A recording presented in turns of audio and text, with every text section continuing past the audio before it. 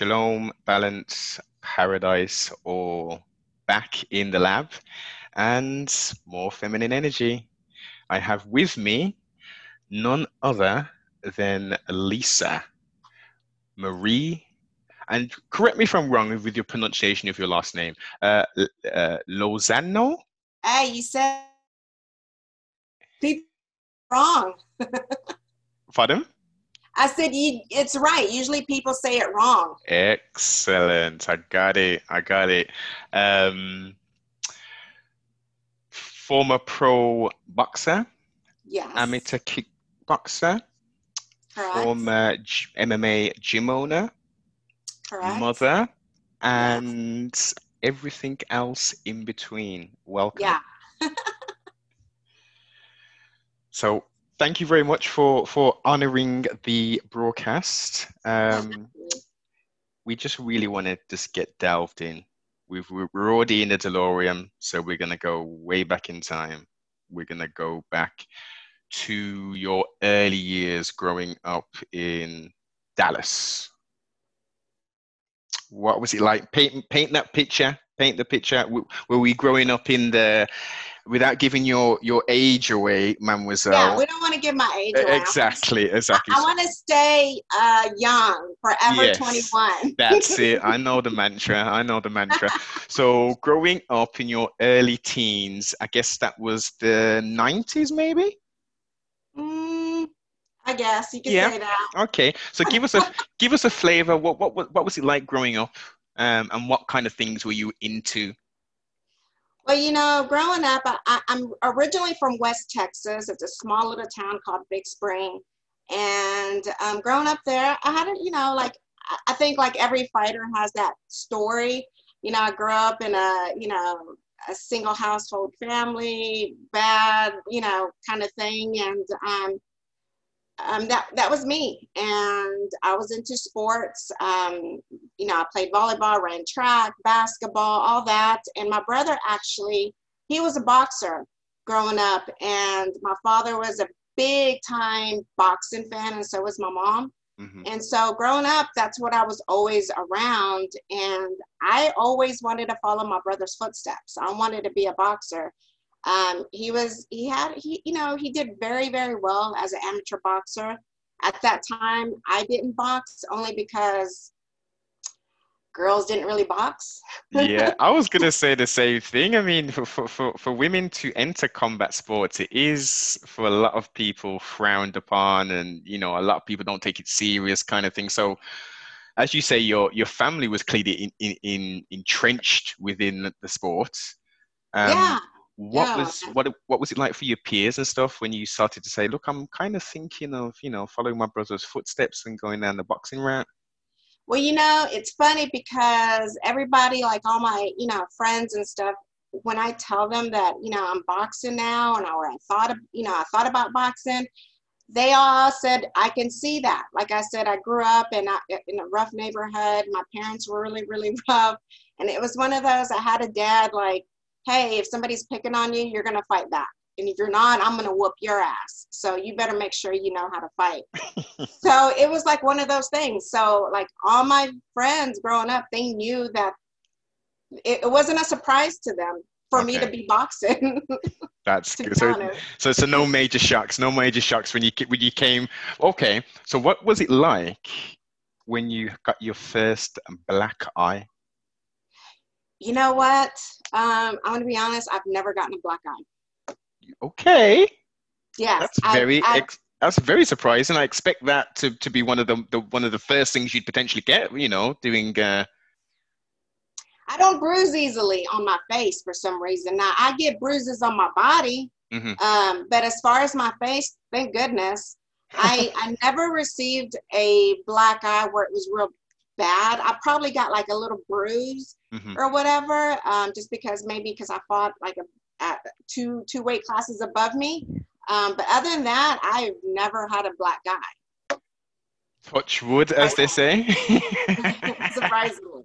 Now I Def got black eyes. I got black eyes when I wasn't in the ring. I don't know. I guess that counts for something. well, there's no there's no gloves and it's Yeah, different. Yeah, exactly, exactly. I take it you're not talking sparring, we're talking extracurricular activities. right. Yes, Extracurricular activities. definitely. Okay, so let's progress on a little bit more. So we're thinking of doing the boxing and we're now training and we're doing, um, we're doing it now. How did all of that take place? How did you, was it a full-time thing? Was you doing it part-time? Like, how did that all No, work? to be honest, I started off as a kickboxer, as an amateur kickboxer, and I did that for 3 years. And how I got into it, this is when I used to be married. I did it just to lose weight. And I happened to miss class one day. And next thing you know, I was told that I was going to be in a kickboxing fight. I was unaware of how all that worked. So I Hmm. was just like, okay. I wound up getting my ass kicked on my first amateur kickboxing fight, but then I wind up knocking her out also by accident. It's not something that You that I just did on purpose or I trained. It just so happened I wind up kicking her and it was over. And a head it kick was like knockout? one of those wild punches and you knock somebody out. And I'm going to be honest, and it kind of scared me. Kickboxing for me was like, man, that's something I loved, but I hated and I didn't want to do anymore. Was that due to the after effects, as you say, after knocking someone out potentially, or was it the grueling training per se? Yeah, the grueling training is because I trained with an old school kickboxer, a throwback, from like Troy Dorsey days. His name Wow. was Steve Gowen, and he used to fight everyone. Like he fought Troy Dorsey. So he had that old school throwback training, Hmm. and I guess he thought that I was so tough that I could fight anyone, and he would throw me against, like back. You go 100%, and it doesn't matter if you were a girl sparring a guy, you're going 100%. And there was times that I would cry because I didn't want to spar because there was nothing but guys. Girls Yeah. don't get to have the luxury of sparring other women. You wind up sparring other guys. Hmm. And that's what happened with me. I didn't have no women sparring when I was kickboxing, and I hated it, to be honest. But it brought the toughness out of me, which that was able to transpose into boxing. Hmm. And I think I was too tough for my own good because of my mentality when I used to kickbox. And I thought that I could fight anybody during my boxing career because I thought I was just, oh, no kicks. Okay, all I have to worry about is hands. This is Man, but it. they're two different sports, Yeah. and you have to.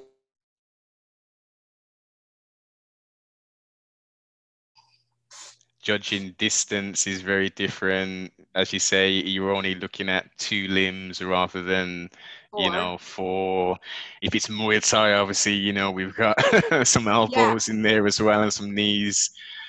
So yeah, I can imagine. I can imagine that really steel sharpened steel, yeah, and it created an excellent foundation, as you say, um, to move into a similar but different sport, as you say, with distance management, etc. Um, how did you find that transition? I know, as you've alluded to, you was too hard for your own damn good kind of thing. But yeah. transition, like, what was that like? It was hard, to be honest. After I stopped kickboxing, I wound up tearing my meniscus and I didn't want to have surgery. So I'm like, I'm done. But we wind up moving from Dallas to Fort Worth. And there, my son got into boxing. And so we were there sparring, or he started boxing, and I was just there to work out again, workouts. And I started sparring a lot of the national champions, amateur national champions there, state champions. Hmm. And I was just like, man, I actually love boxing more than I did kickboxing. And so when I would spar, my first sparring session, it was so hard because, as an amateur boxer, a lot of those kids, it's more on point sparring. Yes. So they're just like coming at you like bees, like da da da da da da. Yeah. And I'm just like, whoa, hold up, wait a minute. And I wanted to kick, and I wound up kicking my first sparring session because I needed her to get off me. And so I learned to stop kicking, and I was getting my ass kicked during sparring sessions, and I was training for like maybe 2 years in boxing, and I remember I went to my son went to a tournament, and there was a matchmaker there, and I was helping one of the coaches, coach my son, and he thought that I was very knowledgeable. And so he asked if I ever fought, and I said, well, in kickboxing, not in boxing. So he asked me, would I be interested in boxing? And I was like, yeah, sure. But that was 2 years goes by because I'm like, I'm not ready right now. Give me time, And I had, a few amateur boxing fights. And then he came back and said, hey, are you ready for a fight? And I was like, sure. But one thing about boxing that people don't realize, if you don't have a promoter or you don't have someone behind you, they're not going to take care of you, and they're going to feed you to the wolves. And that's exactly what happened. They were trying to find an opponent, which was me, for a girl who was she had like 80 amateur fights. She was 80, yeah. And she was 3-0 at the time. And so finally I was like, I couldn't find a fight. So I was like, yeah, I'll fight. Again, I was too tough for my own good.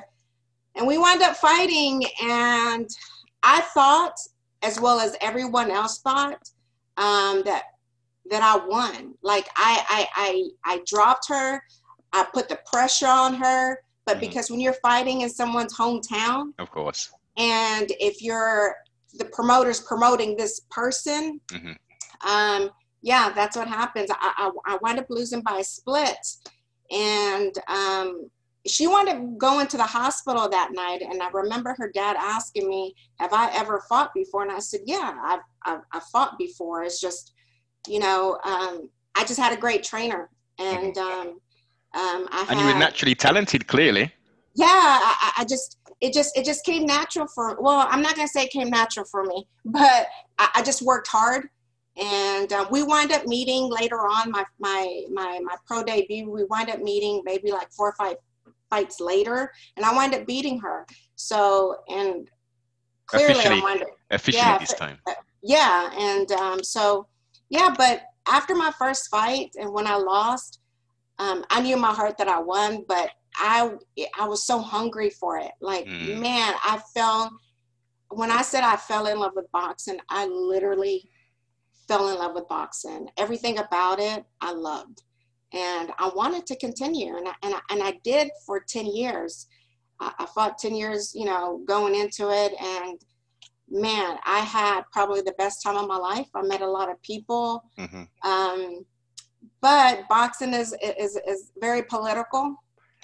And if you don't have the right people behind you, you could wind up being an opponent, or no matter if you win, you're still going to lose because you don't have someone backing you up. As you say, I think that's one of I've learned a lot. Yeah, I could definitely, and that's the most important thing. It's the journey. It's not sometimes about the destination. Ultimately, you want to plan the destination, but it's the journey, and it's learning and growing throughout that journey, and becoming trustfully a better person each day, each month, each week, etc.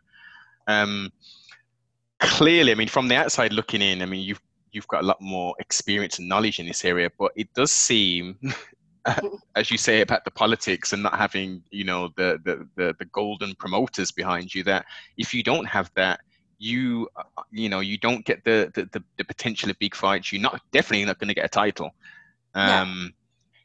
Do you see that changing? Because I'm seeing more fights taking place that should be taking place at the right kind of time rather than waiting lots of years.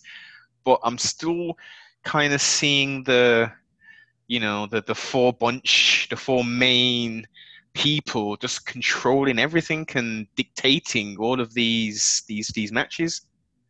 Well, to be honest, if I were to give anybody advice, because you have Top Rank, you have De La Hoya, you got, those guys who Hmm. are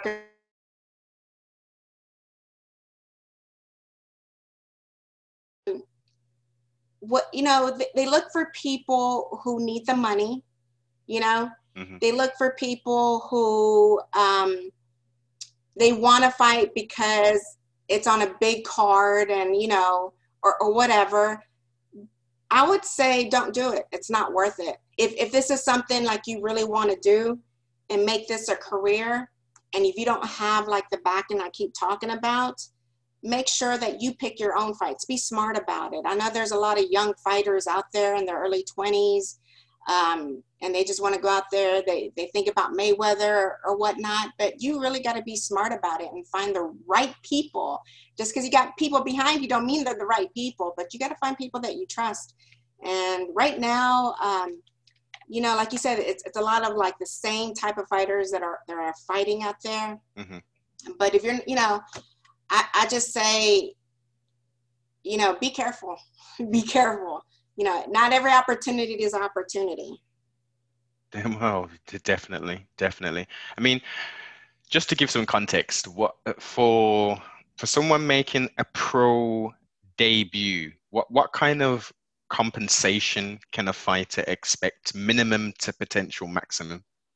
Again, it all depends. If you're someone with a huge amateur background Hmm. and you've been to the Olympics or whatnot, you're gonna have a good payday.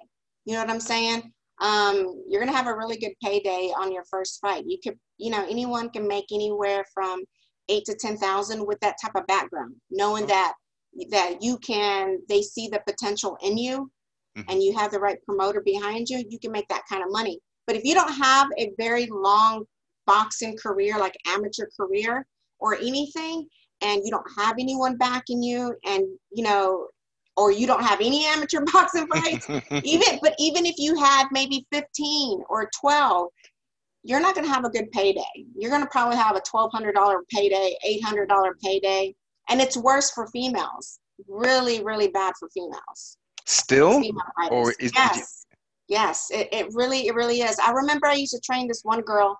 She was getting ready for a title fight, a 10-round title fight, and they only gave her $5,000. wow.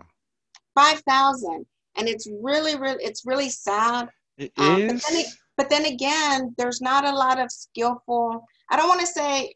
I don't want to put my foot in my mouth. There are skillful female boxers out there that are very well known. You have Clarissa Shields. Hmm. She is the name of female boxing right now. But you also have a lot of other female boxers out there, like Katie Taylor. She's amazing, and she's probably the first female to reach $1 million for a fight. But Is you that got someone, is yeah. that due to, as you say, her having the right people behind her and having that pedigree, amateur boxing wise, etc., or is she just an exciting fighter and people want to see her? No, because she's not in the U.S. A lot of U.S. fighter in the U.S. They are considered the good old boys. It's predominantly um, men who fight, and they don't want to see women fight. And Katie Taylor, she's from Ireland. So a lot of other countries like the UK, Canada, Hmm. Ireland, Australia, they are big on female fighters, and they will back them. That their own country will back them up, and that's why a lot of female fighters from a different country, even Mexico, just people, different countries, they back the female fighters so much, but not here in the US. They don't. They don't give female fighters any TV time, or anything, or they don't give them the money, nothing. But if you go to a different country, they're gonna pay you very, very well, and they're gonna take care of you. What do you put that down to? The US market specifically? I'm not too sure. Yeah. Again, like I said, it's the good old boys here in the US, and we haven't had like a really good female fighter in a very long time. You had like um, uh, Layla Ali, who was Hmm. Muhammad Ali's daughter. Everyone knows that. And you had Ann Wolf. She was a beast. Oh You yeah. had I love Ann Wolf. And there was so many other Lucia Riker. She was another one. Those were the throwback female fighters. And here we are, maybe like 2 decades Yeah, later. exactly. Yeah, we here we are decades later, and we haven't found like a great female fighter until Clarissa Shield came out, and she had to really speak her mind for people to really listen to her. She's talented. She had a big, amateur background. She's a two-time Olympian. So yeah, I don't understand it. A lot of people don't think females can fight, and they don't want to see it. Even if they're great, they still don't consider female fighters great, and they don't want to see it. And I'm hoping that changes. Do you So well, I guess, I mean, I'll answer the question. It's down to the people in the position who put the fights on, number one, yeah, and the TV, the ESPNs, or if it's on a pay-per-view, it's down to them.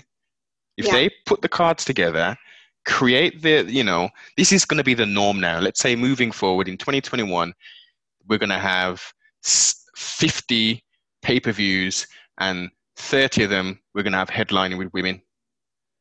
If that became the norm, everyone would expect. They're not going to. Oh, I'm not going to tune into that because there's women fighting. They right. would expect to see it. Yeah. Well, you know what? It's like Dana White. He didn't want any MMA fighters until Ronda Rousey came, and she made it big. And it just goes to show you that if, like you said, if the promoter puts really, go behind the female fighter, they can be just as major as the male, counterparts. Like, you have Ronda Rousey, who was headlining at the time that it was never, ever known for a female MMA fighter to headline a fight. Exactly. So you got Amanda Nunes now. You got Hmm. a lot of females in the MMA and the UFC headlining a lot of the fights, and it's because Dana White believed Ronda Rousey, and then she made him a believer in female MMA fighters. If they had the same backing as in boxing, it can potentially happen. But the thing is, they in boxing, females don't sell tickets, and if you can't sell seats, you will never, be a main card, or you won't be the main events, or you won't get paid if you're not selling seats. That's how it works. You got to sell the seats. You got to sell tickets. Yes, which is totally understandable. It's a business. It's sports entertainment, isn't it? Um, and again, I think it comes back to if what's that film? The saying in that Kevin Costner film: "Build it, and they will come." They would come. Yeah. Yeah. So they're missing out on a huge untapped market. I mean, women, I would imagine, still purchase and are interested in boxing, clearly, as per this conversation. Um, so just think if you had women actually headlining cards or warm women fighters, then you're going to have the casual now tuning in and thinking, oh, well, it's not just men I can watch. I can actually see, you know, two women go at it. Actually, tell me this, ratio-wise, is there many knockouts within women's boxing? Well, no, not really. Well, one, I'll tell you about this. In women's boxing, we only go 2 minutes. Men go 3 minutes. Hmm. And women don't fight no more than 10 rounds. So a championship fight is only 10 rounds. So we don't do the 12 rounds, only 10 rounds, eight to 10 for a championship fight. And we only fight for 2 minutes. Now, there are some female fighters, boxers that are doing the 3 minutes. And when the 3 minutes that I've seen, there has been knockouts. So if that could change, you'll see a lot of the knockouts even in men after the 2 minute mark. Mm. I Well, can't, I can't say, I can't say, women will automatically start knocking out, their opponents after 2 minutes if they were to go 3 minutes or whatnot. But, it's like an amateur boxing fight. for women in pro boxing. You got to get as much points in those Yes. 2-minute marks. And so that is probably why you don't see any knockouts, because you're just in there fighting. You don't have time to, Yeah. establish the jab, see Yeah. how she's fighting. Okay, 1 minute's already passed, and you got 1 more minute left to sway the judges. So what are you going to do? You're just going to be out there and start Of fighting, just course. throw. Show what you've got there in essence. And I think based upon what you're saying, it seems that it's stacked. The odds are clearly stacked against you, because I mean, why on earth in 2020 would women be going too many rounds if men are doing? I mean, let's look at the outcry of how things are with this social justice kind of stuff that's going on. Right. Surely people should be jumping on this and saying, wait a minute, you've got women boxers and they're competing, and number one, they're not getting paid the same, and number two, they're only doing too many rounds. What happened to equality? Didn't Yeah. we burn bras and do all this kind of stuff so we could be treated equally, especially within sports? Right. But it's not going to happen. Like I said, until a promoter, hell, I'm not a Don King fan, but I swear to you, he'll probably promote the hell out of a female fighter knowing he can get some money. So maybe they need to get with Don King. I don't know. But if you have Oscar De La Hoya, he has a female fighter right now. God, I just literally, her name she's from Houston, Texas, and I really hate that I forgot her name. Oscar De La Hoya promotes her, but she was undefeated. She was in the Olympics. She fought in the Olympics as well, and she's doing good right now. There's a few female boxers that are making a name for themselves. Mm. They're not on Claressa Shields' level as far as her popularity, but they're out there. Claressa's doing the damn thing, and She is doing the damn thing. Her name is Marlene Esparza. oh, I've heard of her. Yes. Yeah, she's from Houston, Texas, and she is signed with Golden Boy. Okay, so that's definitely a name to look at. I mean, justly people are, minds might open up, and a bright spark might, take place, and it'll be, what, let's try something out of the box. Because what can happen if you say, what, let's try it. It can either work or it can't work. Nothing ventured, nothing gained. Well, yeah, I mean, if they thought about that, if they thought like that, that'd be great. But like you said, it's a business, and they don't want to lose money, and they think they'll lose money behind a female fighter trying to promote it. Again, I love promoting female fighters, and I'm always arguing on social media about female fighters. Like you'll see, like nobody wants to see any females out there who can't fight or whatnot. And so I'm always arguing, well, who can you name as a female boxer right now? Claressa Shields, besides Claressa Shields, besides Laila Ali, give me someone else that you can, name. Do you know who Katie Taylor, Marlene Esparza, Amanda Serrano, like all these girls are really, really good. And it's sad that no one can really see them. And a lot of these girls are going into MMA because of that. You have Amanda Serrano, world champion. She's now an MMA fighter. You had Heather Hardy. Yes. She was another WBC champion. She went into MMA. Bellator. She didn't do so well, but unfortunately, yeah. Yeah, but that's just how it goes. That's just the name of the game. Again, if you're a world champion, you just can't come over here and just start fighting nobodies. Well, that's one of the things. And if you are going to do that, I think it's proven based upon becoming a world champion. They knew and know what it takes to get there.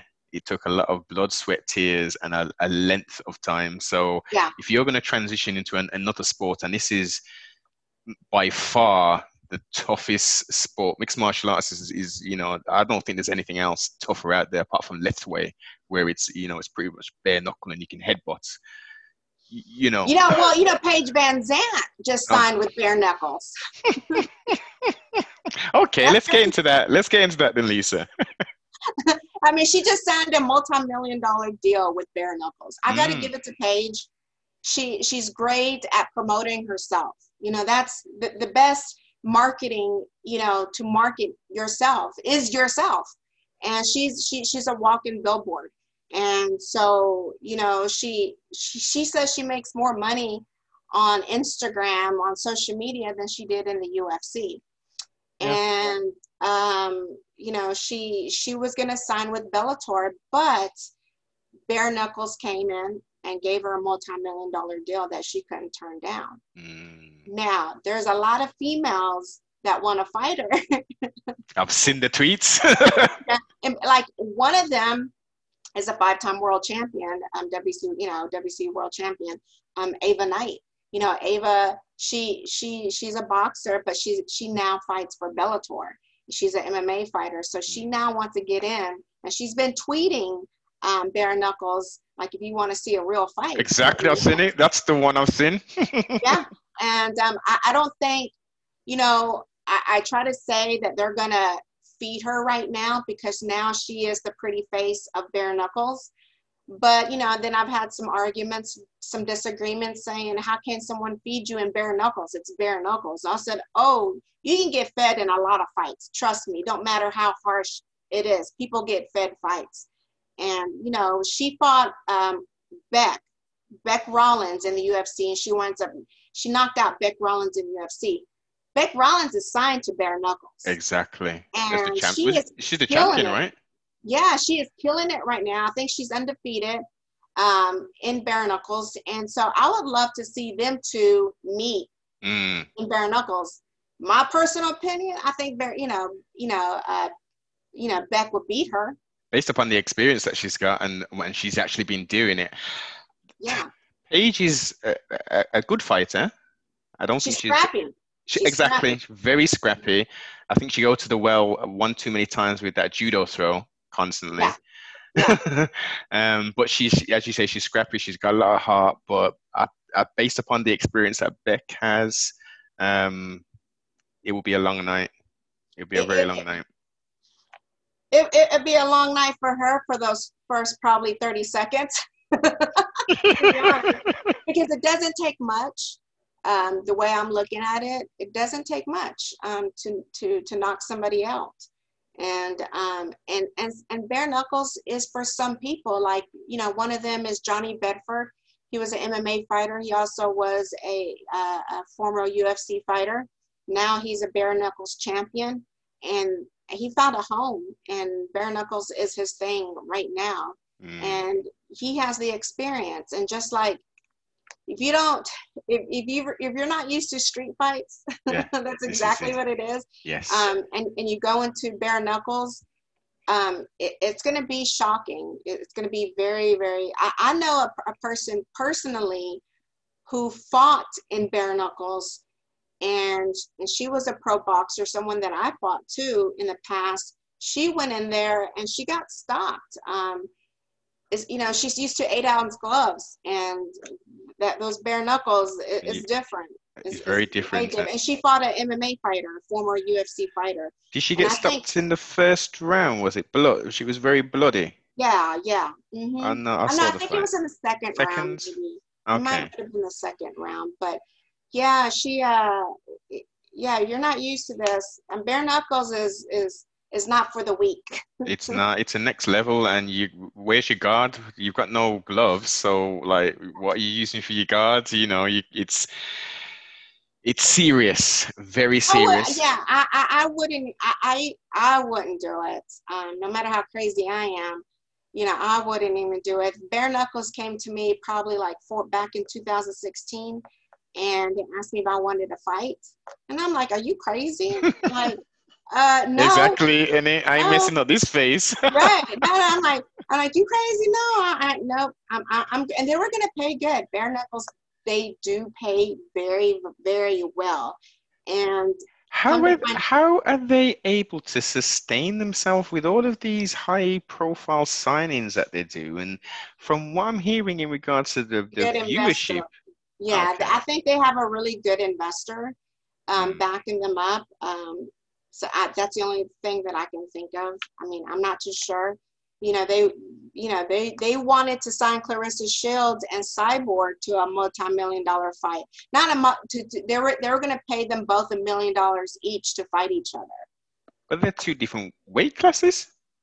Um, Clarissa's yeah, she's bigger than Cyborg. Is she?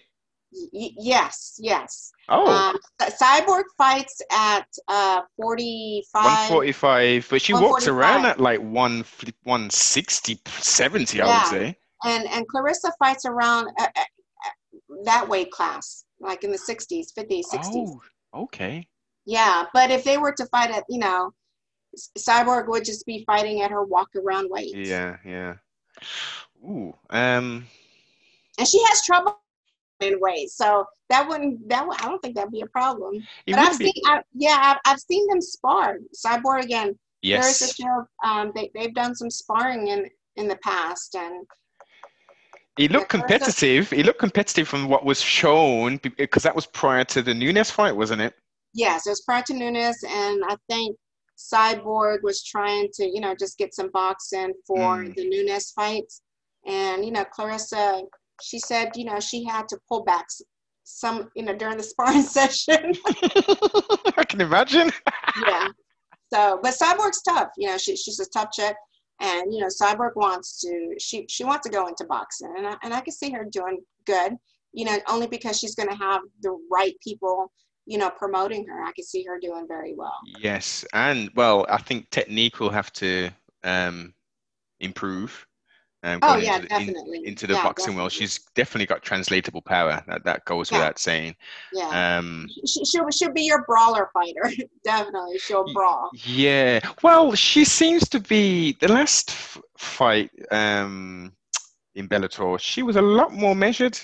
A Yeah, lot more measured in that fight. And I think if she was that way, well, I know if she was that way in the Nunes fight, it could go either way, as we know, because it's an MMA fight. But we wouldn't have had that result if she became out a lot more measured and picked her shots, kind of thing.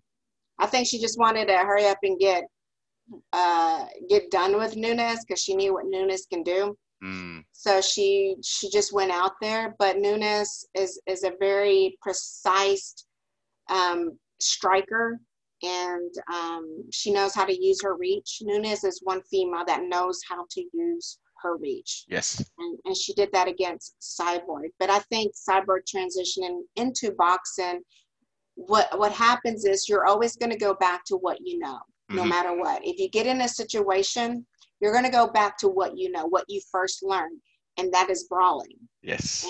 And I can see Cyborg, establishing her jab, trying to take her time, but then she's going to go coming out all crazy. Exactly. Yeah. I can see it. I can see it. And she's in a good place. Actually, no, I was going to say she's in a good place. It's kickboxing Bellator too. They do kickboxing and MMA, don't they? They don't do boxing. Yes. Hmm. It'd be good if they could introduce that and work it into a contract because Scott Coker's pretty open in that respect by doing cross promotional fights, etc. Yeah. Yeah. I mean, it'd be good to see her. I know I've seen her fight in a Muay Thai fight um, um, in the Is that the one past. the one she Yeah, lost? the one that she lost, but She's up she fought a girl that exactly had so many fights. She was so experienced, and had length as well. and I had to give it to Cyborg because that was her pro debut, and she fought a girl that probably had 40 fights already you know as a fighter. Hmm. So I got to give it to Cyborg. Oh yeah, 100%, 100%. She made an excellent showing for a professional debut. It's a pity we didn't see a second, third, fourth fight materialize. I think Cyborg's better when she's busier, Yeah, when she's fighting constantly. I mean, she's still in many people's eyes and in my eyes the greatest female MMA fighter based yeah, upon her legacy, what she's done, the record that she had. Amanda Nunes, he's very, very close second, a very, very close second. If she can continue to do what she's doing, Man, Amanda's killing it right now. She took out Cyborg, she took out Rousey, she took out home. Chinchenko, Holmes. Well, wait, well, whoa. Let's officially, she beat, Chenko, twice, but I've Yeah. watched them multiple times, and in my opinion, in my humble opinion, I would say at the worst you could score one as a draw, but one, Shevchenko won. She won that fight hands down. I would say 3 rounds to 2. And I've heard the same thing. People say exactly the same thing. And you're probably saying it was probably the first fight that everyone thought, Yes. because it was the first fight. I thought it Hmm. was a very, very close fight, to be honest. Yes. Yes. I I think thought it was a very close fight. it'd be good. I mean, trilogies. We've got a trilogy coming up tonight. Some Oh yeah. So what do you think? Who do you have? Who do you got on the main events main event. tonight? You have Daniel. Cormier, Uh-huh. Stipe Miocic. You see, I'm torn. I'm torn because DC is from Louisiana as well. That's one of the states I really enjoy the culture and music from. Um, he's an excellent personality. He's a really nice person. Never met him personally, but what is portrayed on camera and what people talk to me and say, Yeah. he's a real good guy. He's doing his coaching stuff. So all of that, because I won't go into the plethora of all the stuff he's doing, Yeah. I would like for him to win. Just emotionally wise, I would like for him to win. But being analytical, If I you was love. a betting man, if you was a betting man, If I was a betting man, in the UK, DC is the underdog, so I would bet on DC. okay. I think based upon the first 2 fights and how Stipe is, I think Stipe is going to win this handedly unless DC does something not different, but is able to get in, establish his clinch, and do his dirty boxing and potentially emulate the first. But I just see Stipe is all round. He's excellent. He can run backwards, and still do a check hook and knock somebody out like Verdum. He's an all-round good fighter. I'm pulling for DC only because he's the older fighter, and he wants his name to be in the books for the best fighter, the GOAT type thing. Leaving, you would want someone to win like that. I think if Daniel wants to win, if DC wants to win, that he should not strike with Stipe, and he should get inside, do some dirty boxing, get in the clinch, and take him down. He's very strong. His wrestling's very strong, so I think he should just outgrind him. And it might be a boring fight to a lot of fight fans, but I think DC should stick to what he knows best, and that's wrestling. Although he knocked him out, Exactly. or whatever, but I just think Stipe he's just gonna come out very strong and just gonna outstrike him. And I think Daniel, DC, he stands very tall, I guess because he's only 5'11", and so when he strikes, he's very tall and straight, versus like right here like a boxer, where he should, like as a wrestler, he stands very tall, so it makes him very easy to hit someone like Stipe. So I just think he should just take him down. You're right. And as you say, it might be a potentially boring fight, but this is mixed martial arts. Right. So it's not just about striking. It's not just about grappling, wrestling, submit. It's everything. So I think, as you say, stick to what you know, mix it up, of course, because that's the way you're going to get your takedowns and stuff. But that's going to be you're going to have to grind him out, grind him out. If he does that, fourth round, maybe fifth round, he could maybe grind him out and actually get the finish. I think so. I don't think this fight goes off 5 rounds. No, not at all. Mm-mm. No. Well, I would say at the latest fifth round, but I would say fourth. It's gonna come down to it the fourth. But with the quote unquote MMA gods, Right. we never Right. know. It could be a first. It could be a Henry Cejudo and Dominic Cruz affair. Yeah, it could be. Trustfully not, because we don't want Yeah. to see that. No, definitely not. Definitely not. Okay, so what about O'Malley? I like O'Malley. I mean, he's long, he's lanky. He's taken on Marlon Vera, I believe that's his name. That's it, Vera, Mr. Vera Yeah, himself. yeah. I like Sean O'Malley. He's very crafty, very, very crafty guy. Mm. What do you think? Um, I think it's going to be a nice scrap. I think it's going to be a Yeah, very, very good scrap based upon O'Malley's last performance, the precision, the double feint, and if he can establish and keep that calmness, which is going to be very hard against Marlon, yeah. um, I still think it's going to be tough. I really do think it's still going to be tough for him. Yeah. I'm going to go with You're Vera. gonna go with Vera. Yeah, I just Yeah. figured that. You're not like you're going with Vera.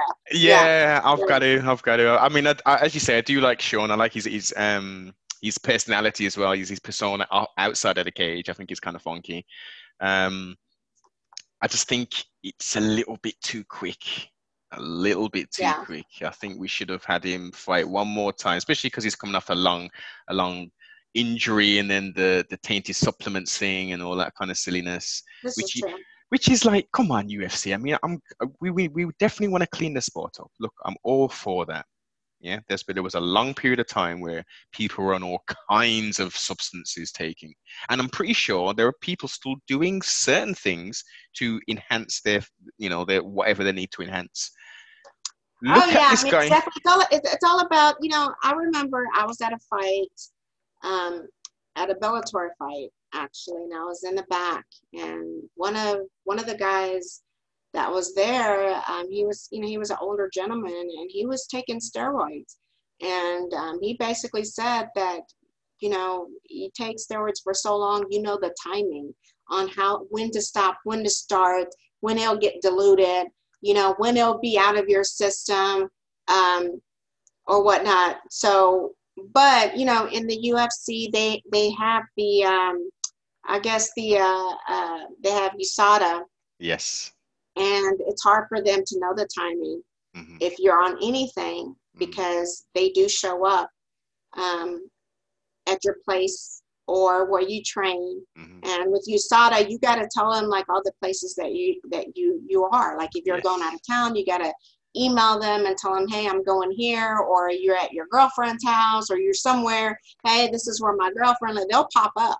They will do a pop up, and or they'll do a pop up while you're training. So yeah. We've heard stories of a certain champion hiding, allegedly, let's in air quotes, allegedly hiding Allegedly, yeah. under the ring because you saw that turned up at the training facility. Yeah. Mhm. Yep. I mean, what's your thought? I always bring this up, and because I'd like to get the finger on the pulse. Weight cutting and divisions. What are your thoughts? To be honest, people weight cut because they think it's an advantage.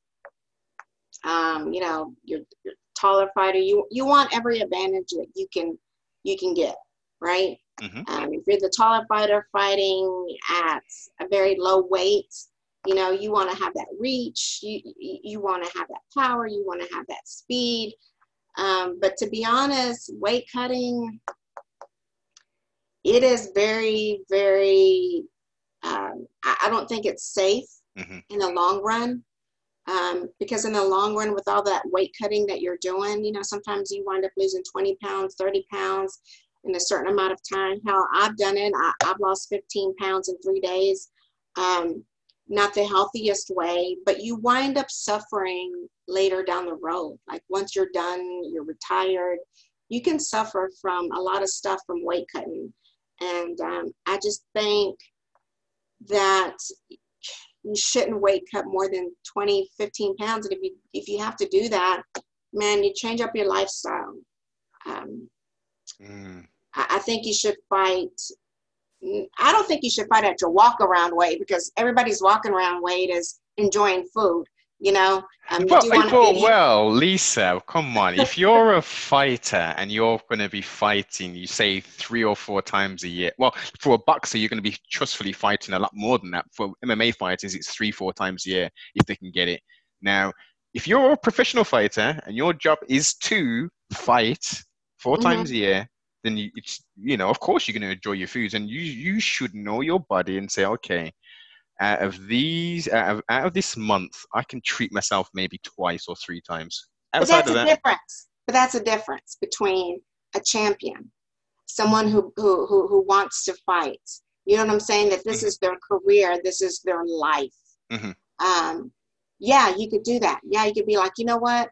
I'm not fighting here. I could probably indulge a little bit here, a little bit there. There's a lot of people who are just coming up and killing themselves, you know. And I guess I'm talking more about fighters that are at the beginning of their career.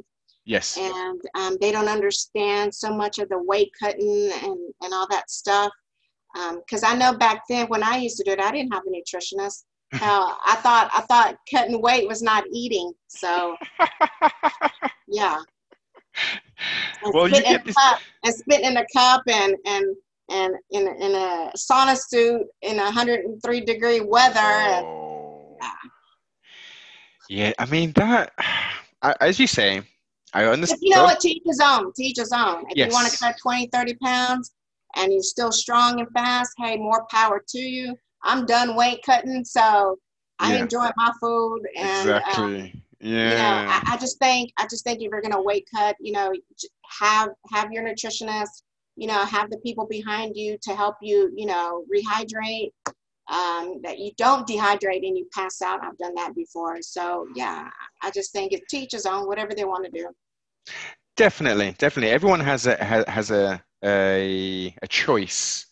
But I think personally, if I was Uncle Dana, as he's referred to as, I would scrap all of this silliness. I'd say, you know what, as a 21 coming up, we're going to add a 165 weight division. Pardon me.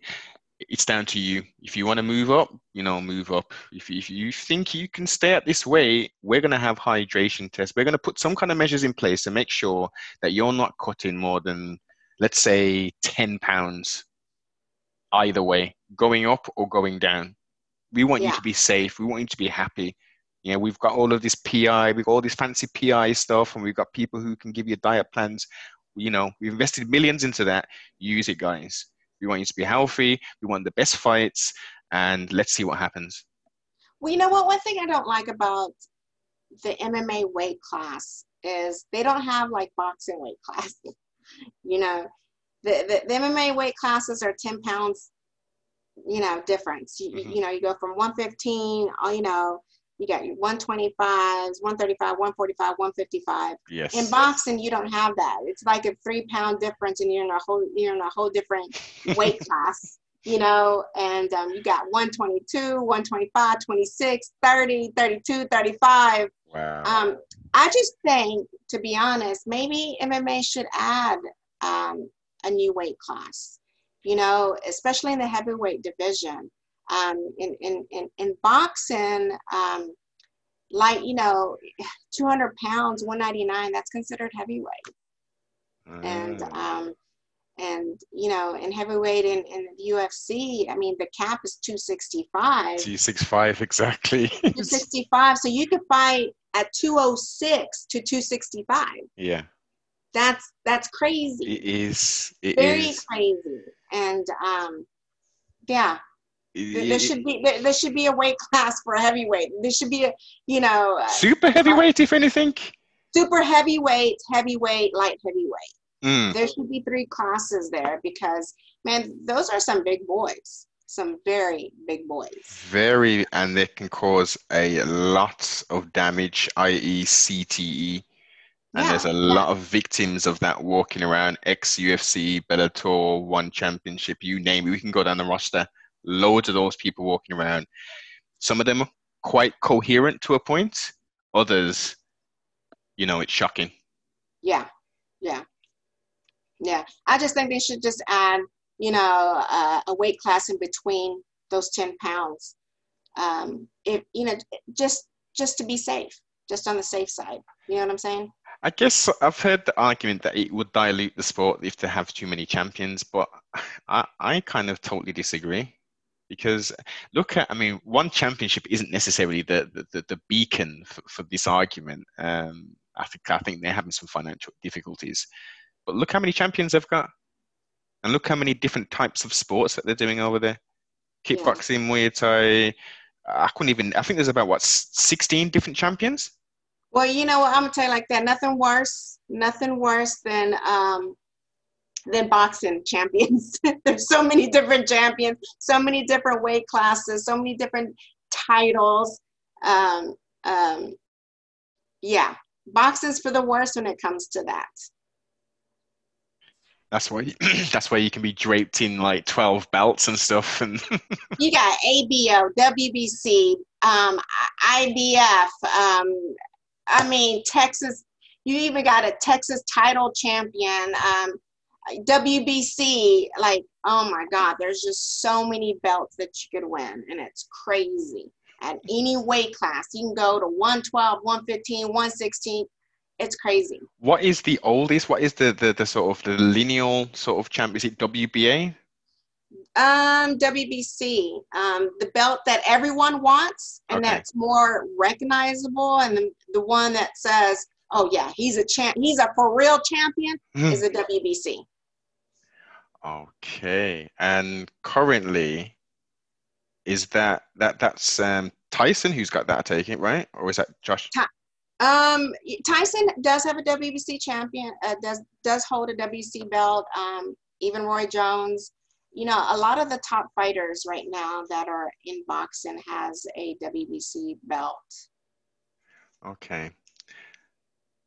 But speaking of Tyson and Roy Jones, Yes, my segue. That's you yeah. read it. You read my mind. I mean, come on, what is your take? I mean, first let me ask you a question. Mm-hmm. Who do you got, Tyson or Jones, and why?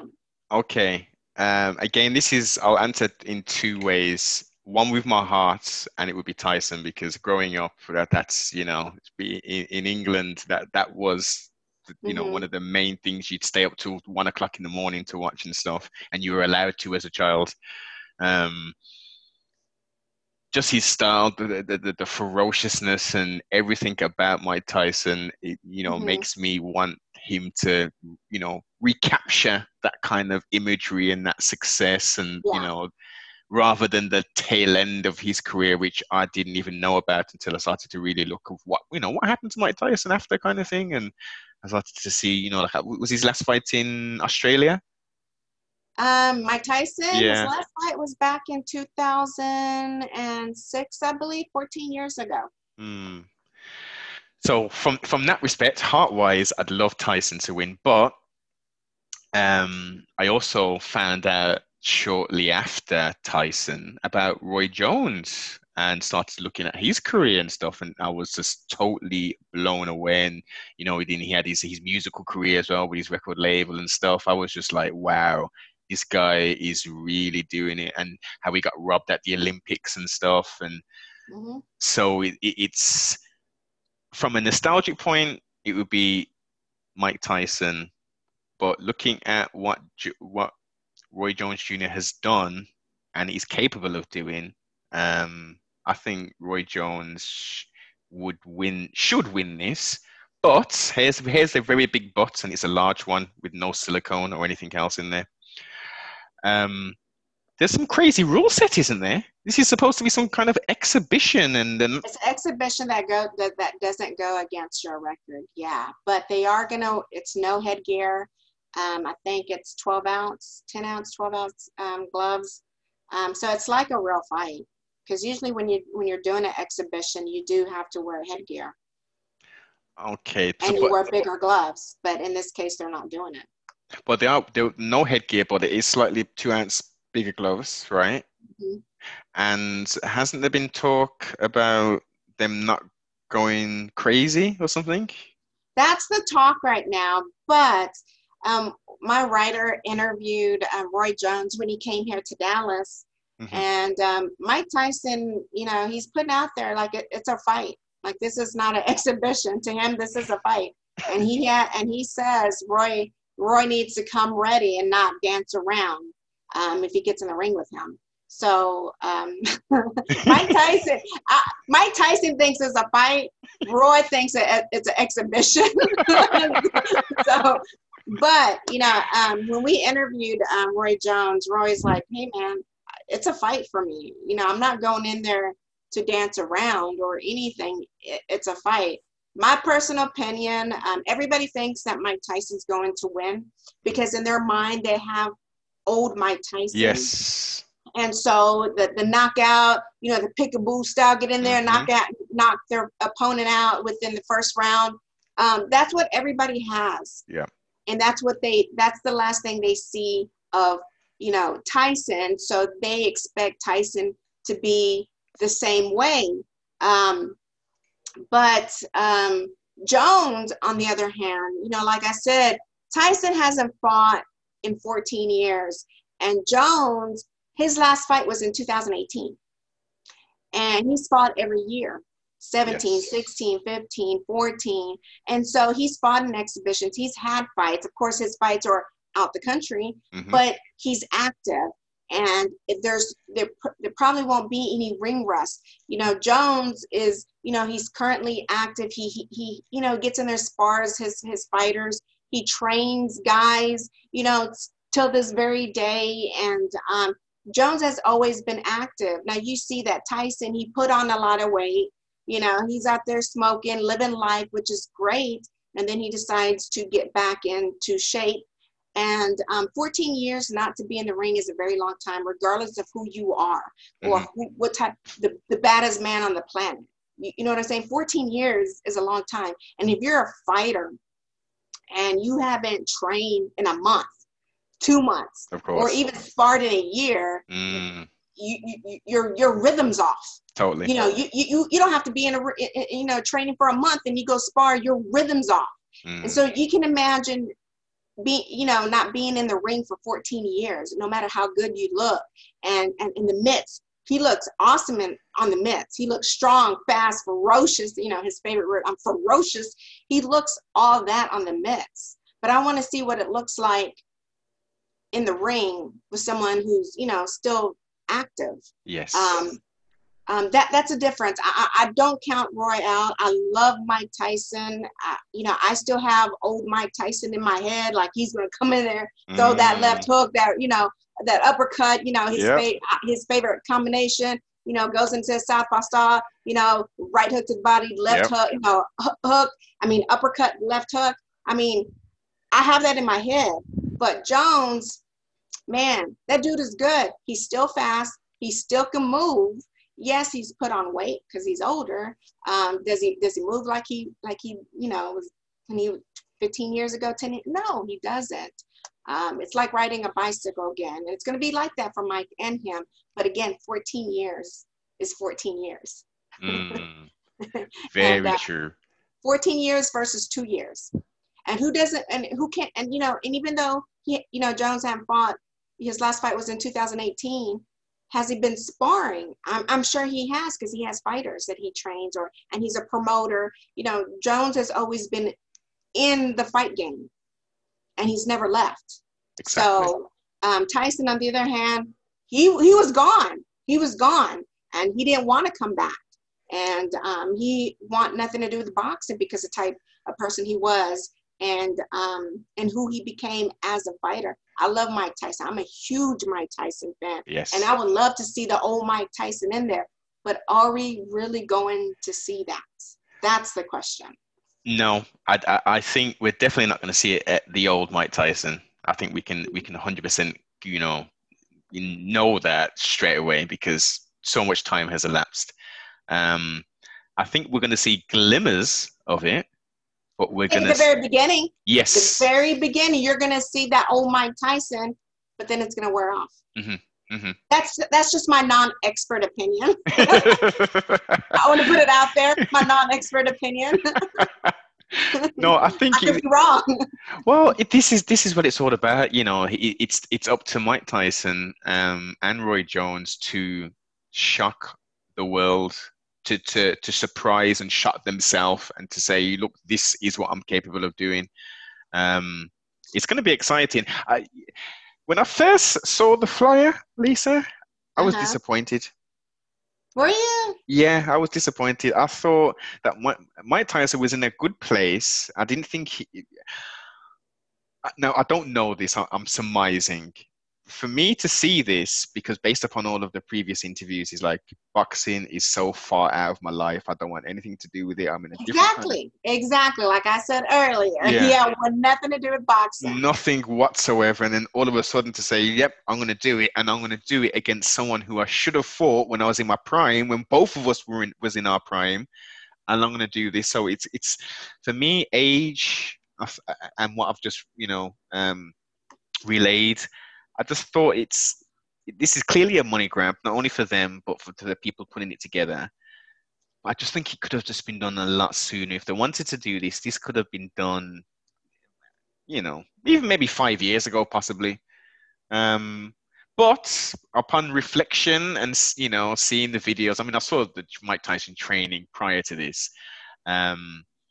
I thought, it's good, get your money, put on a good event, a good fight, and, trustfully, nobody gets long-lasting injuries or effects of the fight moving forward. That's the only good thing I can wish to happen as an outcome. Yeah, definitely. But, like I said, even if it was 5 years ago, Roy was still fighting. Yes, he was still fighting, and you knock off, 9. And if they would have fought 5 years ago, it would have been 9 years that he hasn't fought. And Mike Tyson, in those 14 years that he hasn't fought, he hasn't really done nothing as far as boxing goes. I mean, he's mentioned it in plenty of interviews that he doesn't really watch it anymore, is not into it. I'm just kind of curious why he chose Roy Jones of everyone, because right now he could have chose Holyfield.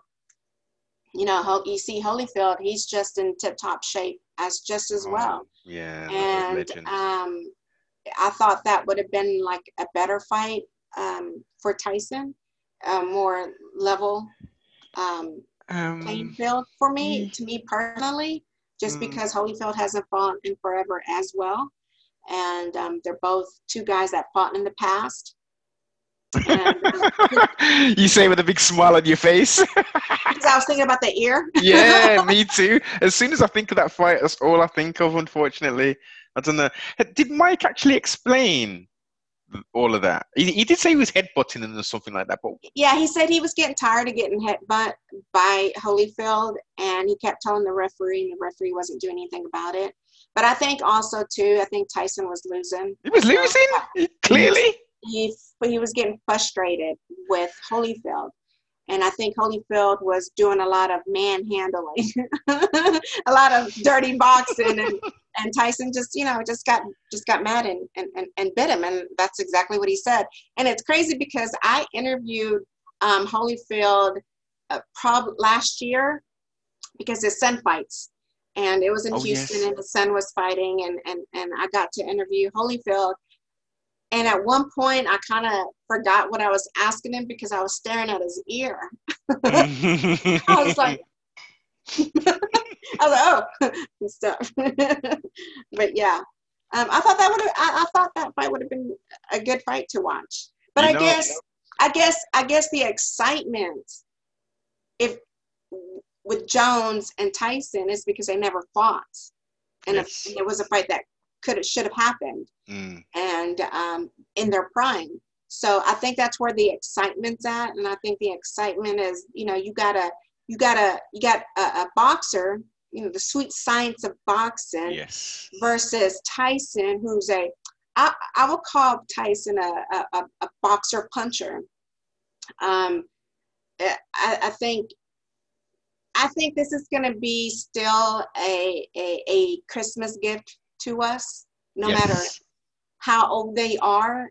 This is a fantasy fight that we've always wanted to watch, and here we are in their 50s. So yeah. Well, you know what? I mean, let's get the old crystal ball out. I mean, let's say that on that day, Tyson comes out and he looks tremendous, and he takes out Roy Jones within the first, let's say, 4 rounds. He's done in 4 rounds. As you just laid out, that could be the next fight. Mike Tyson takes on Holyfield. Obviously Mike Tyson's been out, but he had the one fight. There's a little bit of difference, but we could still build the same kind of, the long in the tooth of sorts. No disrespect, but look, Tyson's come out. He's just beat Roy Jones. They've never fought before. You've had a controversial, ear-biting situation. Let's run that back. To be honest, I'm gonna be honest. I don't want to see that fight. To be honest, because I've already seen it twice, and yeah, and also I forgot to mention too. They're going 8 rounds. 8? I thought it was 10. No, they're going 8 rounds, not 10. Thank God they're not doing 10. They're going 8 rounds, but still 8 rounds is 8 rounds. Yeah. In 15 years. Yeah. I guess that would be more on in Tyson's favor to shorten it down to 8 rounds. That too, but I thought maybe exhibition it should have been a 6. True. Especially they're older, right? Mm-hmm. They're older, and Tyson hasn't fought in 14 years, and I think a 6 rounder would have been great, because I think Tyson is going to get tired in the later rounds after 4 rounds. I think Tyson will get tired or whatever. And I also think Jones, he's going to dance. Jones loves to dance, and he's going to pick shot him and, flick his jab. Jones do what Jones do. And Tyson, he's the pickaboo who likes the aggressor. And I think if I was Jones fighting Tyson, again, I'm going to reiterate that he hasn't fought in 14 years. I would dance. Yes. The first few rounds, for like 3-4 rounds, and make Tyson come to me and make him tired trying to follow me. You know what I mean? Yeah. And just pop him with just jabs, because Roy does have a very long reach. And I would just jab straight 1-2, very basic 1-2, just to keep him at the end of his punch. Use the real estate. Huh? Use the real estate. Yeah. How about this for a crazy one? Another fight that in Mike Tyson's prime, Bob Sapp. Do you remember when that was supposed to take place? Man. Mr. Take a Dive, I think he's known as today, isn't he? Tyson would have murdered Sapp. Like, come on. Like, he might be good. He might be popular in Japan or whatever, but come on, let's be real. Bob Sapp. It's a money grab. It's a money grab. Come on, Lisa. That's easy money, man. Man, I guess. Bob Sapp probably would have just got hit with the wind and went straight down, unconscious, out on a stretcher. Probably, in a convulsion or something. I don't know, to do extra. But Bob Sapp, come on. I just thought about it because for some reason when I was talking about Holyfield for a potential third. For some reason, that promo just popped into my head when he was in the ring and they were shoving each other and stuff. I was like, oh shit, Bob Sapp, what about that crazy lunatic? Yeah, yeah. Mom Saps that he could stay over there and entertain, um, you know, that side of, Yes, of the world. totally, totally. So, is you've got some on that card taking place? You've got someone fighting on that card, haven't you? Yeah, I got my boyfriend. Well, He's hey, he's fighting on that card November 28th, and he's fighting Vidal. I don't know if I'm pronouncing his name right. Vidal Riley. I know his last name is Riley. He's 4-0, and he of course he's the younger, supposedly on on paper the younger, faster fighter, and Rashad Coulter. He's also 4-0. So somebody's old, gotta go. That saying. yes. And he has 3 knockouts. And I think, I have one of his fights on my YouTube channel, and I have a lot of his followers, commenting on Mm. his boxing fight that I uploaded. And like I said, this guy, he's a YouTube sensation or whatever, but he fought 4 times and he's undefeated as well. But I guess because my boyfriend, I think in BoxRec they have he has two uh, BoxRecs for some reason, because his actual name is Orlando. So they have it Orlando and they have Rashad. Okay. And I think when you pull up Orlando, it shows 1-0. And if you pull up Rashad, it shows 4-0. So they think he only has one fight or Ah, whatever. So they're thinking, oh, he only has one fight, 1-0, and deceptive confidence. yeah. And so, and I think his last fight, Rashad's last fight, I think it was in 2016, right before he got signed in the UFC. He fought a national champion who made his pro debut that day, and who had like maybe over 100 amateur fights, and he was making his pro debut, and he wound up knocking him out. So You've yeah, mentioned, let me just cut in there, Lisa, for one moment. You've mentioned twice now a very staggering, for to me at least, high number of amateur fights. You said the young lady had 60 amateur fights before she made her pro debut, and then this gentleman had 100. Is this like standard? I mean, do people like, that seems like a lot of flipping fights before turning pro. well, let me in boxing you can start fighting at the age of 8 years old. Oh, oh, okay. So Oh, you can meet a 10-year-old with probably 30 fights. okay. So at that age, like, what is the duration of the rounds and how many rounds are they going? It depends if you're as an amateur, you're either a novice fighter Hmm. who has 10 fights or less. They're 1 minute rounds, and you go 3 fights. You go 3 rounds, 3 1 minute rounds.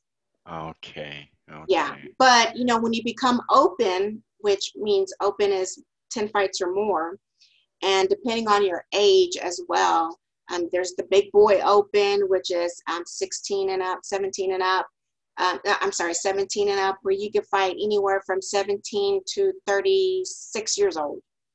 What? That's a huge age range. Yeah, it is. It is.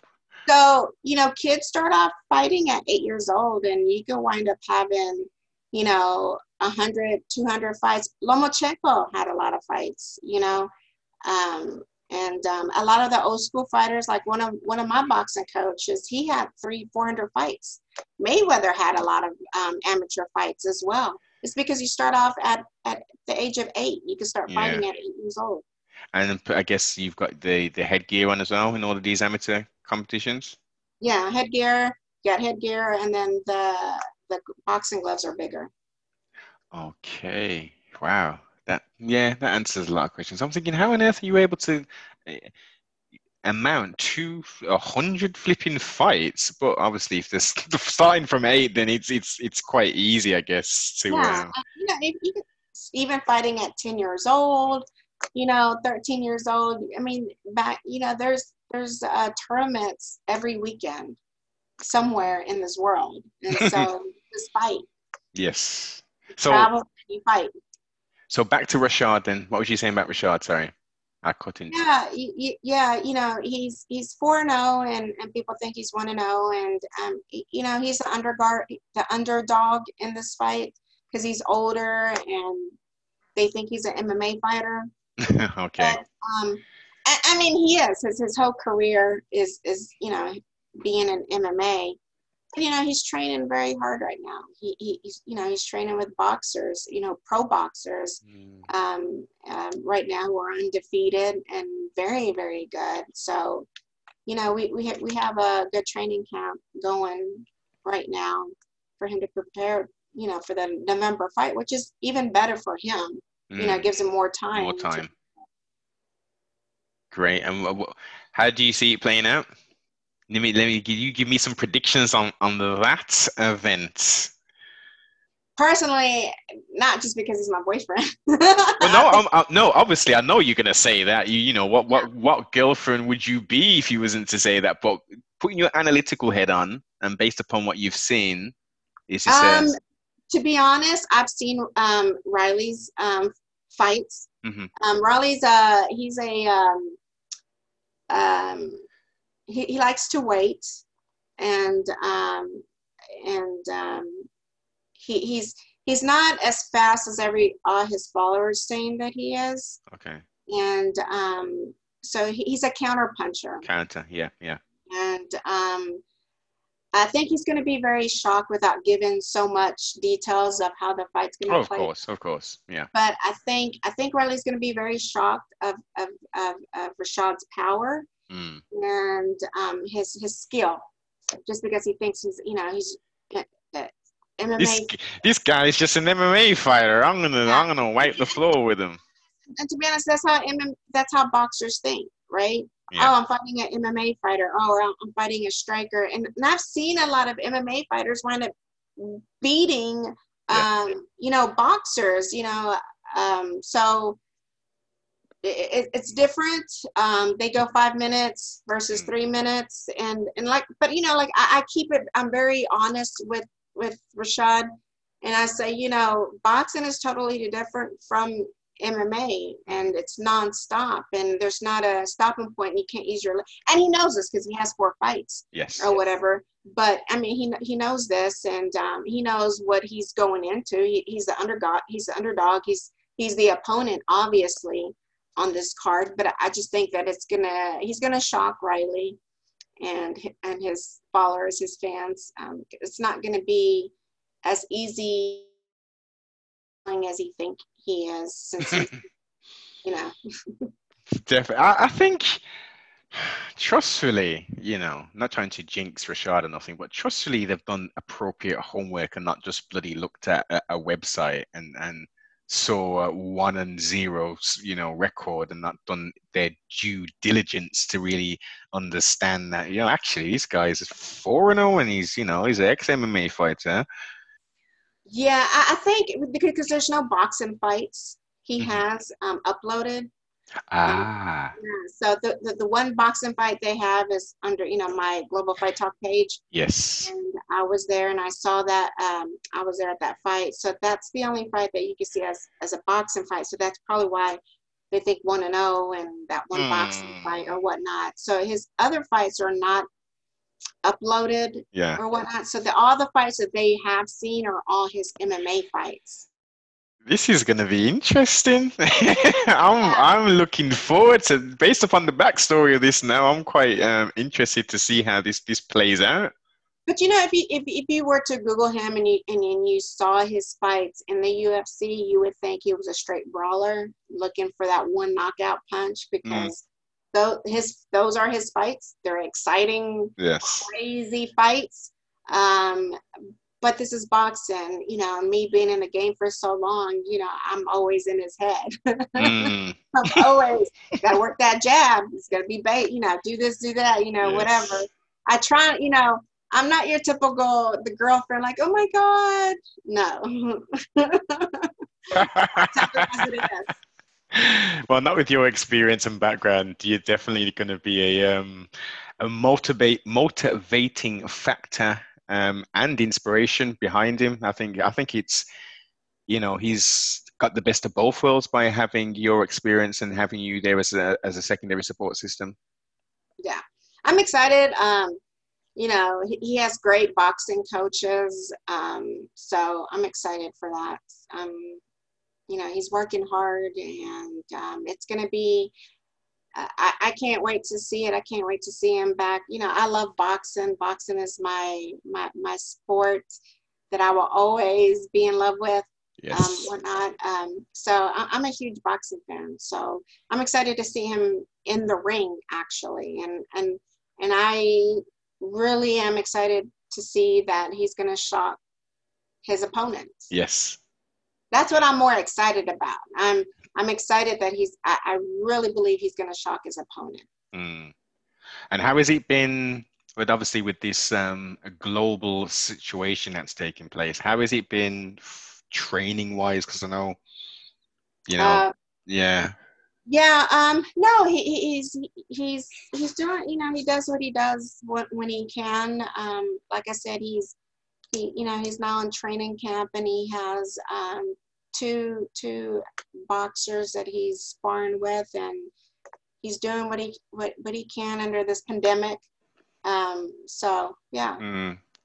So is he able to actually train at gyms, or is he having to do it outside of the normal routine? No, well, you know, boxers, they train anywhere. Oh, yeah, Just yeah, give them a backyard of course. and they'll train back there. You know, old school way. Exactly. But yeah, no, he also trains at Fortis MMA. There's a lot of UFC fighters Oh that yeah.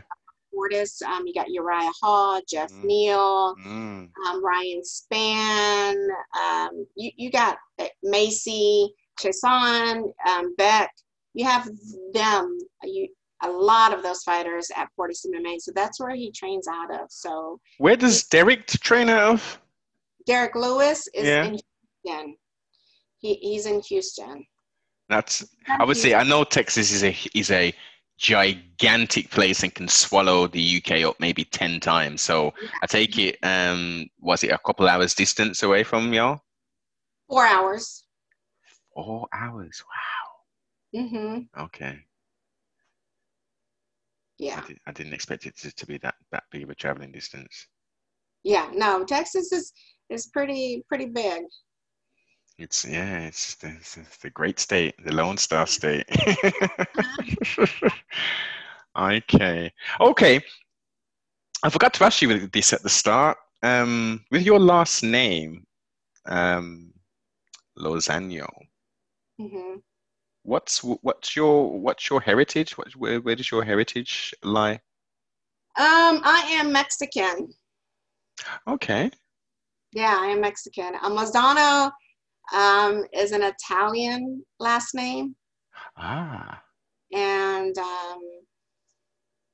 I guess my grandfather, before he passed away, he was doing like a tree, whatever, DNA, whatever. Yeah, yeah, yeah. The ancestral thing. Yeah, that, and it came like our last name is all the way from, you know, it's Italy, Italian. So do I claim it? No. You're Mexicano. Yo soy mexicana. Excellent. Well, Texas is got a quite is quite rich with Mexican culture and stuff. Like El Paso, for instance. There's loads of Yeah, Paso, San Antonio. yeah, San Antonio. Yeah, yeah, like all those states. West Texas, where I'm from, originally, it's predominantly Hispanic. So yeah. That was post the Louisiana Purchase, wasn't it? All of that took Hmm. place. Hmm. Hmm. That was an interesting part of history I had no idea about. I had no idea about, how big Mexico was prior to, Oh yeah. wow. Okay, so it has been fun. Have you had fun? I had fun. I love talking about fights. That's what I do. So yeah, I have fun. I love talking about. I love talking about boxing. To be honest, that's my background. But I love MMA just as well. And so yeah, I just anything that has to do with fights, I could just talk and talk and talk. Excellent. And I have one more question for you, one more, very last one even. Um, who are you? And don't tell me your name. Who am I? Yes. I'm kind of confused. So, if you was to describe yourself, what attributes would you assign? If I were to describe myself, I would say I'm just a lover and a huge fight fan that has a for its passion for fighters that doesn't know the business. And I will forever, ever be involved in the fight game, no matter what it is, whether I'm teaching it, whether I can't say if I'm fighting in it, but if I'm talking about it, writing about it, giving my experience to someone else, I just love the fight game. And I will forever be in love with it. So, fighting is in your spirit and your soul. It's in my sangre. Most definitely. Actually, I'm gonna tell you like this before, your last question. Boxing, fighting for me has saved my life in so many different ways. And, a lot of people say, why do you fight? Or why did you even start? It saved my life. And, I didn't start off fighting or thought about, oh, I want to fight because I want to be a world champion. It actually really saved my life. And I think because it saved my life, it's like I almost want to give back to it. And that's why I do what I do. I talk about it, I write about it, interviews, or whatever. I have a love and hate relationship with fighting, with the So, fight game. so when you say it saved your life, are you saying that maybe prior to you falling in love and actually doing physically fighting in a ring, you were on a different path that may have led you somewhere else?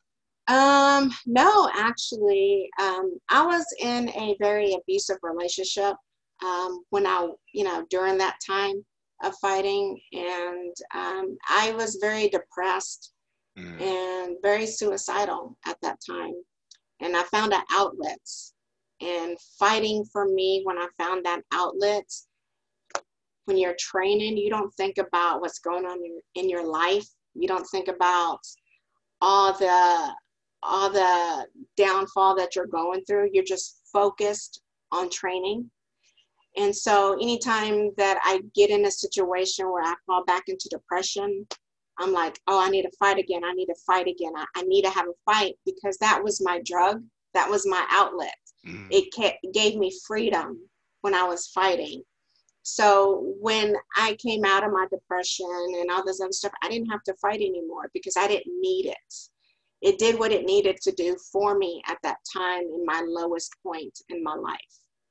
So now I just talk about it. It gave you an It gave, alternative. It gave you a purpose and focus. yeah, Excellent. And yeah. I get more, a greater sense of that now. Now, you've said that, and especially about imparting the information and giving the knowledge to the up and coming fighters, so potentially they don't make the mistakes, and they can have trustfully have receipt of better options, because life is all about having options, having the right set of options laid out in front of you, rather than hastily maybe making decisions, or making decisions based upon somebody giving you incorrect information. Well, a lot of these fighters that I know personally grew up in a bad, they had bad childhoods, and some were very abusive. Some, they don't have their parents. There were foster care kids or whatnot, and they find an outlet in boxing. Boxing, they say it's the poor man's sport, right? A lot of the people that are fighting, come don't come, they don't have money. And so that's why they call it the poor man's sport. And a lot of these kids that don't have a father figure, or, they had an abusive, they saw their mom getting abused or whatever, and sometimes wind up making bad choices in their boxing career, because they don't have anyone, they don't trust anyone, they can't talk to anyone. And I've seen it firsthand, when kids are, coming up and wanting to fight. And, I always try to give as much advice and stuff that I've been through and what I experienced. I try to give back as much as I can. Excellent. Well, it has been an honor and a pleasure conversing with you today. Same. What is the best way for people to contact you, social media wise? Please advise. Yeah, well, my personal Lisa Lozano, it's private. I don't really, accept anyone personally if I don't know you. But you can also, if you really want to keep up with me, and you can follow my media page, Global Fight Talk. You can find us on Twitter, Facebook, or even on YouTube. So, I mean, we're on all social media platforms. So it's Global Fight Talk. I don't know if you can see my shirt. There you go. There we go. There you That's it. go. That's Yeah, it. We see yeah. the hoodie, yeah. And what I will Global do, Fight Talk. So yeah, if you guys follow us, we talk about MMA and boxing. So, and we e- make, and we love memes. So I'm always putting out memes. exactly, the memes, and most importantly, the interviews. You have some quality interviews as well. So Yeah. I will include all links to the social media and to your website below. Thank you very much again. Enjoy and peace. All right. Thank you.